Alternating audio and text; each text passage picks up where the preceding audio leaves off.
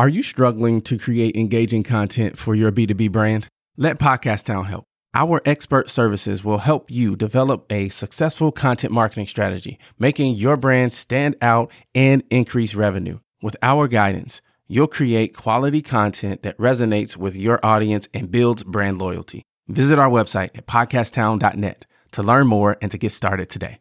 We help you launch, grow, and maximize. Who is the B2B enterpriser? Successful, talented, diverse B2B professionals that share one thing in common. You feel unheard in the B2B industry. But not today, not here, not now. Today, we see you, we hear you. Get ready to break boundaries and make change. Not yesterday, not tomorrow, but now. Welcome to Enterprise Now. What's up, world? That intro is fire. And I'm not saying it just because it's mine, but that is dope. Thank you so much for tuning in. This is actually the very first episode of the refocused, rebranded, new direction. Everything's new. And so I'm super excited to be able to bring this content to you guys because I am confident that if you guys dig in, if you guys take notes, engage, connect, your business is going to be better off. So I don't want to spend too much time talking. I'm super excited to get our guest in. I'm going to bring him in. Joe, how are you? Oh, I'm doing great. Nice intro, by the way. Thank you very much. I appreciate that. So, Joe, we did a pre-interview, and I'll give you a chance to introduce yourself in a little bit, but literally the last few weeks, I have been poring over what we talked about and the excitement that I have for not only you, your organization, but the implications across the small business and business landscape. I'm like literally chomping at the bit, like to get more information, to learn more about, you know, what it is that you're working on. But before we get into all of that stuff, why don't you tell us a little bit about yourself and your background? I'm a lawyer, CPA, for 30 years. Did a lot of work in small capital markets, helping companies raise money. One of the companies I helped was what became really the first, if not among the first three electronic stock exchange in the history of the country. And so I have a working knowledge of how the capital markets work and how stock exchanges work and going public, the IPO market. I have a lot of knowledge about that. And I've partnered with a capital firm. The Dream Exchange is now headed to be the first minority-owned stock exchange in the history of the country. And that's what we're up to right now. There's a lot to that, but that's what we're doing right now. And I hope I got you. My technology is hopefully working. So talk about, first of all, the thing, I kind of understand what a stock exchange is, but I don't really. So yeah. Why don't you tell us a little bit about what a stock exchange even is and how businesses benefit from it? Yeah, great. So, businesses raise money. Today, there's only two ways to actually sell shares of stock today. One is to take your shares and prepare all the documents needed, registration documents, send them to the government, to the Securities Exchange Commission. Now you're public. Any person can invest in you. Even though that you accomplish registering the shares, stock exchanges then have to examine the company to make sure that when they offer the shares through the exchange, that the company is eligible to be listed. So stock exchanges carry the traffic of the buying and the selling of all the shares of stock for companies that have gone the route of registering their shares and becoming public. That's one way. The other way is privately, and that's what most people are familiar with. They're like crowdfunding and angel investing and venture capital investing. All those are sales of company shares in the not public market or the private markets. So what we're doing is creating a unique brand of stock exchange to offer companies the opportunity to go to the entire American investing public and raise money to expand their companies and then be listed on a very customized small business type of stock exchange, especially in the minority community. That's who we're targeting as a stock exchange. And that's how they work. It's basically matching the people who want to buy shares with the people who want to sell shares and using the financial technology to match buyers and sellers all day, every day. That's what you see when you see the New York Stock Exchange indexes and the NASDAQ indexes. When they talk about is the market up, is the market down, they're really talking about how often did a buyer and a seller meet at the stock exchange. A little bit like a supermarket. You know, the buyers come, they want to buy tomatoes, the supermarket is there. They bought tomatoes from someone else, but the marketplace, the supermarket, is there to offer all the different products to buyers. Stock exchange does that with company shares. So all the different companies that are selling shares of stock, they come to a stock exchange, they present their company's information, and then people are able to buy and sell their shares using the rules of a stock exchange. That's actually all a stock exchange is. It's a set of rules governing the buying and the selling of stock to the American public. Now, all that sounds fantastic, but what's the hurdle? Why is this the very first minority-owned stock exchange? Like, what's the problem? Yeah, that's a great question. I mean, so, you know, historically, stock exchange has been around for 230 years in America. It's still a little bit of a mystery to me why the black community in particular has not really participated. There are over 6,000 companies on stock exchanges today, and only 8 of them are black-owned. So it's just been a historical problem where a black-owned company hasn't really chosen this path. In addition, there are only 7 stock exchanges in the country. So in terms of being a minority business enterprise or majority-owned, majority black-owned company, I just don't think that, you know, historically there's been a lot of participation in financial services and finance in the black community. And we're creating all kinds of literacy programs and educational programs to bring the black community into the public markets because that's where wealth is created.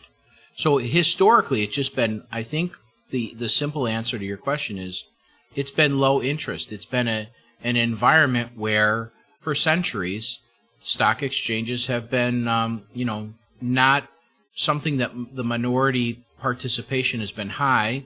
And, you know, some of the stock exchanges that exist today, the Philadelphia Stock Exchange was started in 1790. So they've been around for hundreds of years, and, you know, 1790 is 60 years before the Civil War. So it wasn't as if there was going to be a black-owned stock exchange during that time. And I think our idea, it's time for this idea.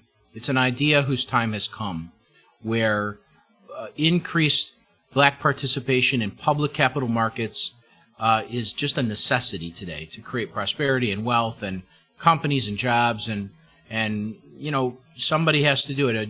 There's an old Chinese proverb that says, a journey of 1,000 miles begins with but a step. So we're taking the first step in the right direction. Regardless of what the history has been, we're setting a new course and charting a new path so that there's an increased participation in this part of the American economy. Now, I heard you say part of it is interest in terms of the entrepreneurs themselves, but I happen to believe that there are probably other hurdles that are involved with the reason why we don't see more interest and participation. Why do you think that is? Yeah, I mean, certainly it's a very technical subject. So creating a stock exchange isn't exactly something for the faint of heart. That's why there are only 7 in the United States. It requires a tremendous amount of technical expertise. In fact, among finance professionals, I don't find a lot of people like myself who part of the founding of a stock exchange like I was 27 years ago. So there's a missing knowledge capital in what is a very technical subject and a very rare subject. Now, in addition to that, I think that the entire subject of raising money and investing money, for a very long time, it has been a relationship-driven environment. If you know a good venture capitalist, you might be able to raise money. If you don't have relationships, it's hard to raise money. And certainly in this environment, there aren't a vast number of people with the relationships to create those type of businesses. So the American public generally, in all entrepreneurs, not just, Black entrepreneurs or minority entrepreneurs, the Hispanic community as well, it's not merely that there's a lack of knowledge capital, there's a lack of relationships. And we're building those relationships for the first time ever. We're building a brand new environment and bringing information and technology into an environment that's very complex, very technical, but also something that has piqued the interest. The interest in what we're doing is extraordinary. So I think it's just a natural outgrowth of how our society is growing and changing. And that's really one of the advantages we have, which is there's only one way for us to go, and that's up. So, but I think if we were attributing factors, the largest factor, I would say, is technical expertise. That's why just in general, there are only 7 stock exchanges. And then you add the complexity to how much participation has there been by the Black community in finance generally and in capital markets and in those types of careers and that type of training and those relationships. It gets even more rare to see a business enterprise like ours be created. And like I said, it's a natural outgrowth now. Everyone wants to get on Robinhood and build their wealth and create their own portfolio of stocks and trade. And I mean, the currency markets, the cryptocurrency and Bitcoin it's kind of a wave of new technology as well as interest by the public. So it just hasn't been there in the past. You had to know somebody, you had to know a broker, a stockbroker, you had to really know people with wealth to be able to participate in the business at all. And there's a growing groundswell of people who want to participate and are able and have the financial expertise and excellent companies. And we're building a team of people that are, I think, as the industry goes, second to none. And that's really been one of the primary barriers is, and let me just say it this way from my heart, I just don't think there's been the will to do it as well. I just don't think the necessity has ever dawned on anyone. I don't want to blame anyone for that. We are where we are today, but, the past has been one where the interest in doing what we're doing, the interest in creating a minority-owned exchange just hasn't been something that has been a battle cry for anyone. And now, like I said, I think the Dream Exchange is an idea whose time has come. It's about time. Got it. Before we're talking, we mentioned about the boat is not there. And you alluded to that it's very relationship driven. What are ways that we can close that gap and start to build those relationships? Yeah. So I use that analogy sometimes where if you give a man a fish, he has food for a day. If you teach a man to fish, he has food for a lifetime. But if you build a man a boat or you help him finance his boat, now he has a fleet of boats and he feeds the village and the city. And so without the financing for the boat building and without the relationships for it, you can prosper, but it's fewer and further in between. So what we're really doing is going into the community. Like we already have one partnership with the Chicago Urban League. We're going to be taking the Dream Exchange literacy educational programs, understanding of capital finance right into the community so we can see a public company growth in the minority communities, right in the Black community. And that's where the relationships will be then born because they aren't there. There's large corporations all across America and they have headquarters everywhere. 5 miles from my office is the world headquarters of Allstate Insurance. They have about 30,000 employees at their world headquarters. But they're not in an urban area. They're a sprawling campus in the suburbs.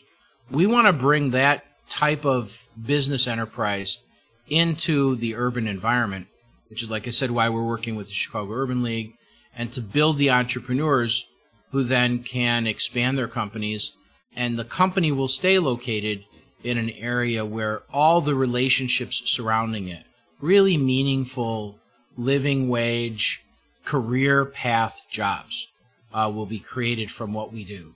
And that's what these small public companies do. They create a lot of jobs. 92% of all jobs in a company are created after it goes public. So if you have a company that has 100 employees and it's able to go to the public markets, that company will have 1,000 employees. And that type of job growth in no offense to minimum wage discussions, I'm not weighing in on whether we should raise or lower the minimum wage. I just think that we need to give people real career path jobs that are higher than minimum wage substantially, and in human resources and marketing and treasury and production and quality control and public relations. There's thousands of jobs that come to a company once it's public. And we need to create more public companies, and the vehicle of having a stock exchange to help do that is our chosen solution to what is a real kind of societal blanketed problem where there isn't production and prosperity in a lot of communities. So that's what our purpose is, to build the engine that will then build the relationships. They'll come from that. So somebody watching this and they're considering if they want to get in this funding game, what are some of the steps and things that they need to do actively to be prepared to jump into that world? Because it's a completely different world than, building a business, bootstrapping. Yeah, that's another really good question. So prepare now, because we'll probably, in 9 to 12 months, we're going to open our doors. We're still in the construction phase, but that's first. That's not how. The best way I can give, the best bit of advice I can give anyone right now who's an entrepreneur, and we're called the Dream Exchange for a reason. You have to establish what your goal is. You have to really create a vision for your venture. What is it that you're trying to accomplish? Because the bigger the idea, the more you're dreaming of, the more possible it is that the market will recognize your idea as something that can be very, very, very big.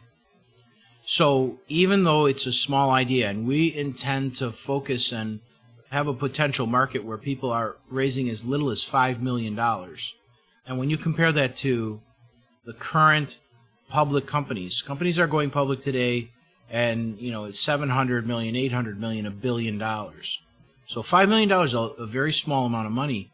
But if you're an entrepreneur and you have a goal and you have an idea, something born of your imagination that can grow and can expand, that is something, and it doesn't matter what industry you're in or what type of company you're creating, that's something that as you prepare yourself, we're going to be interested in helping you reach the public markets. There are all the usual mechanics. So do you need to create your financial statements and make sure that you're incorporated and all your corporate documents are in order and your taxes are in order and your employees all have agreements? There's a lot of mechanics. But those things, as you have a great idea, with the financial support you can get, they tend to start taking care of themselves. Not to say you should disregard them. It's just that when the idea is big enough, which is how a lot of the world's most famous companies today were created. I mean, Mark Zuckerberg, if you believe the story, created Facebook in his college dorm room. He didn't have an employee benefits plan when he did that. And I'm certain he wasn't worried about what their tax projections were. He just had a big idea. And as he started it and got some investor interest, well, naturally he progressed to, you can buy part of his company today trading Facebook stock. So the key is your idea. What are you setting your goals on? There are thousands of people available, and we're introducing companies to qualified business professional consultants to help you with your finances and your legal work and your projections and all those mechanical things that are needed to actually be compliant with the law. But if you don't have a big enough idea, make your idea big, dream big, make a big idea out of it. See yourself at the end of your journey in some ideal scene that has a very large organization selling its products and services to thousands of people. when you see that, that's when you know you're headed in our direction. Because we don't want to raise $5 million just so the investors can get back $5 million and $1. We want the investors and the owners and the entrepreneurs and everyone who supports the company to build wealth. Naturally, we want it to be worth $5 billion someday. So the key is, how do you go from 5 million to 5 billion? And if I have one piece of advice, it's focus on your dream. Focus on what you're imagining and focus on how big it can be. And inside of that is, what is the solution you're offering? What is the key to why people will want to buy your products or want to help your company, both investors and customers? And if you have something that really helps people, a cure for cancer is a very valuable product. Now, not everyone has to have the cure for cancer to become a public company. People do sell computer monitors and speakers and technology, and they manufacture wooden tables. Whatever your idea is, how can you distinguish that from all the other wooden tables and all the other computer monitors? And what is your dream of how your products will be used to improve people's lives? If you can explain that, you're headed for public company land. And no offense to the corner dry cleaners, but if you're a dry cleaners, how do you perhaps have a environmentally friendly way of cleaning clothes? People are going to be vastly interested in that today, as opposed to chemicals. So whatever the idea is, even the dry cleaners has a pathway to public if their idea is worthy of a large audience of people across our whole nation wanting to participate and get on board to help them grow their company and to expand. Yeah, I think that's a really good point. And my wife and I actually were talking about this the other day, how you can have a junk removal company. It's offering a service that I could be a junk remover guy, right? But how do you grow from a service like that to a big company that's serving millions of people? So a lot of it is how you're building the business and outside of the service that you're offering. One question I have for you, Joe, is I hear the business owners in my mind saying, well, what about control? What about maintaining vision and making sure that it's my company? What would you say to those folks? And that's a great question. And that is always the everlasting question of control of the business enterprise. Like, how do you, once someone else owns 51%, ostensibly, you've lost control. They own more of it than you do. And again, going back to the vision and the dream, people invest in that. So at some point, just think of it in this context. If you have a company and it's worth $1 million and you're hell-bent for leather that you're going to own 90% of it, and you're unwilling to exercise kind of expansion of other owners, well, you'll own 90% of $1 million or $900,000. Mark Zuckerberg doesn't own 90% of Facebook. In fact, when you start looking at the public company landscape, you only have to own 1% to actually be in control of a very large company. I mean, Apple Computer's worth $1 trillion. So you have to evolve the stages of the company so that you properly keep the vision while also expanding the ownership base. And as you expand ownership base, you should be doing things and accomplishing milestones to increase its value. So it's far better to own 10% of a company worth $100 million than it is to own 90% of a company worth $1 million. Now, every entrepreneur, and I encourage everyone to do this, hold on tight to the vision. Because if you don't have a good partner, if you don't have people who believe in what you're doing, and that's why clarifying your goal, if they're not on the same journey as an investor as you are towards the same common goal, then you will lose your vision. And it happens every day where an investor comes in and takes control of a company and the creator of the ideas is kind of lost.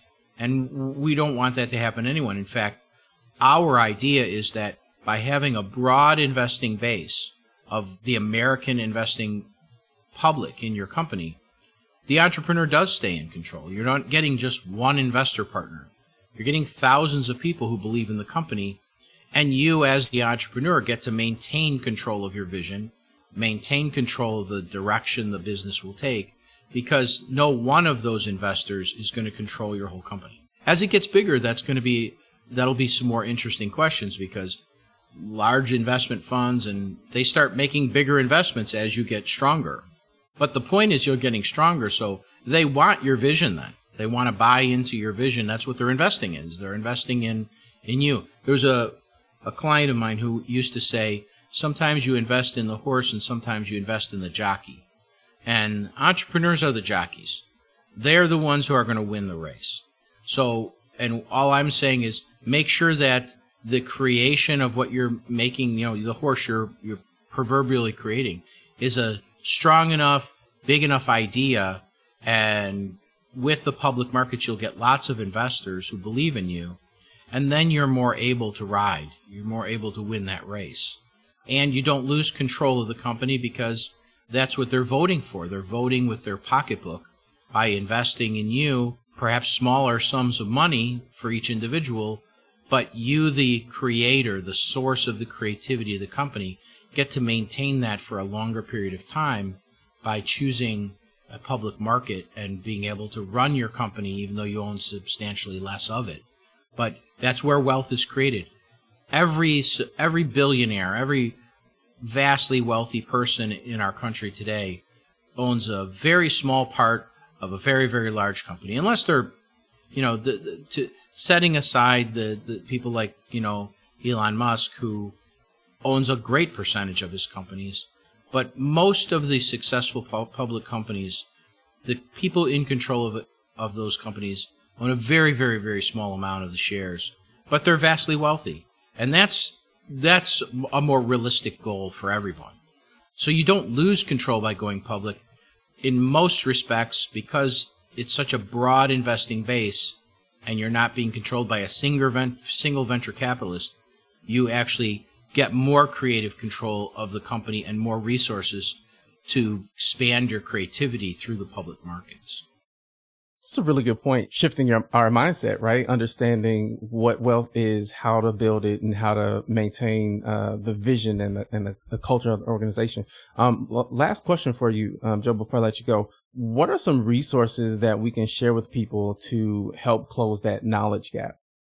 Yeah, so today, one of the things we're doing is we've actually created it's a social media site. It's called DreamX Connect. So if you go to our website, our website is dreamex.com. It's DREAMEX.com. You can connect with other strategic people. But what's really important about the social media site is, if you're an entrepreneur, there's a menu-driven environment where all the tools, all the information, all the questions you might be having about what are people looking for and how do they look at my company, well, we've created a series of menus, and this is it's in its pilot stage. It's actually in its infancy. So you create an identity there, and you will become educated in all of the different menu-driven questions so that you can put a profile of your company into a social media site. It also has a private messaging board. So we have investors. We have more than 2,000 identities in DreamX Connect right now. And, some of those investors are strategic. Some of them are aligned partners, consultants, and they will help with the education process. So we have people messaging one another and, kind of meeting like on a LinkedIn for investing type of social media site, where you can today, before we even open, go there and begin the process of populating your identity in that site. And then we also get the information. And you can contact us, info@dreamex.com. If you send emails to us, we have a staff of people. We actually have piloting programs to create that literacy, to create a tremendous amount of information on how do I actually go from where I am today on a journey to receiving public capital market money. So we're going to help people. That's part of the goal of the Dream Exchange, is kind of to lift up the financial literacy so it's not so much of a mystery anymore. Like, I literally have to get on webinars like this and explain to people public registration of stock. I would like that to become, Starbucks coffee. I would like everyone to just understand, take advantage of a law created more than 80 years ago, is just tremendously valuable. So 80 years ago, they passed the securities laws that create the opportunity to go to the general American investing public and raise money. So if you know how to use those laws properly, and we help you understand how to use them properly, then really good businesses will be able to flourish. So come to us. We'll help you learn. Go to DreamX Connect.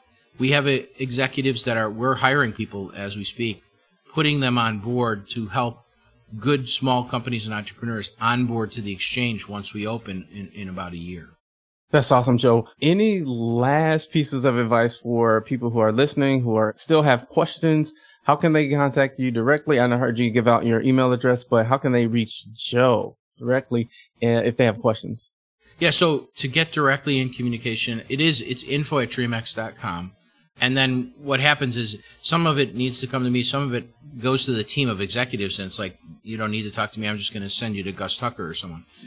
So that's the best way to contact the organization and our website, and can follow the media. I always say this with all of I've probably done 100 webinars in this last year. My best word of advice is 2 words: never quit.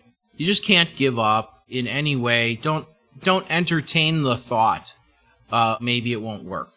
Those doubts and those reservations and that's the devil talking. Just ignore all that nonsense. You will be able to do it.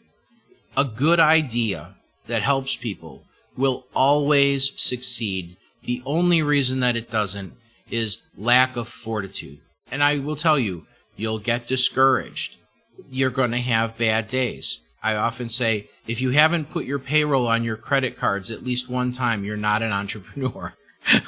Okay? So understand that all of that's going to happen. It's just a journey.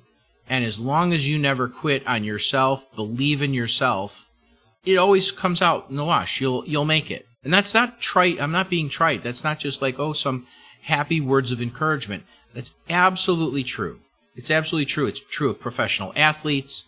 It's true of entertainers. It's true of engineers and doctors and whatever profession you're in. If you're a professional entrepreneur, that's your profession.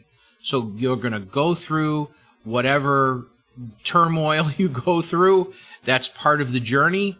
And as long as you don't give up and you believe in yourself, you will accomplish your goal, and set your goal first, so that when those bad times happen, you can revisit that and say, this is really why I'm doing this. This is the purpose of my life. I'm doing this to make this company exist.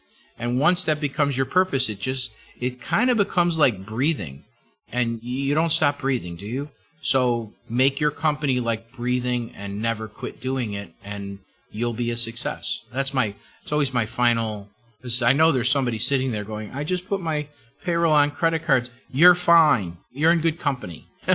It'll work out. Just keep plugging away. Yes, indeed. Thank you so much, Joe, for joining us and sharing. I'm looking forward to witnessing the businesses that are going to be changed by what you guys are doing.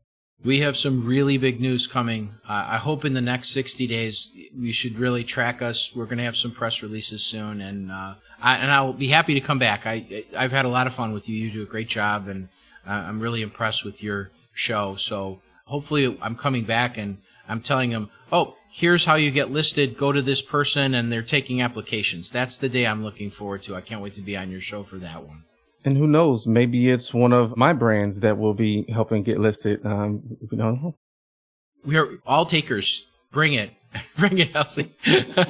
Awesome. Thanks so much, Joe. Okay. Thank you, too. Folks, that was so full of gems and nuggets that you have to listen back and mine the nuggets.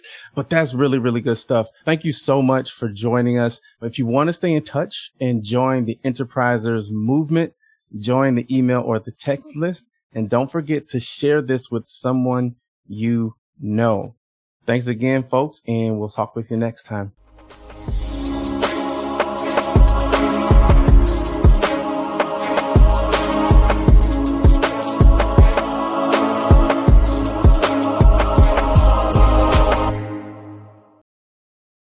What a fantastic episode. Hey, listen, I want to know something.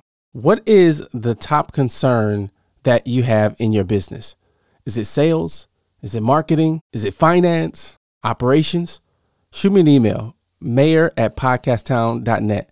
I want to start a conversation around these areas of business and how we can work together and help each other shine even brighter.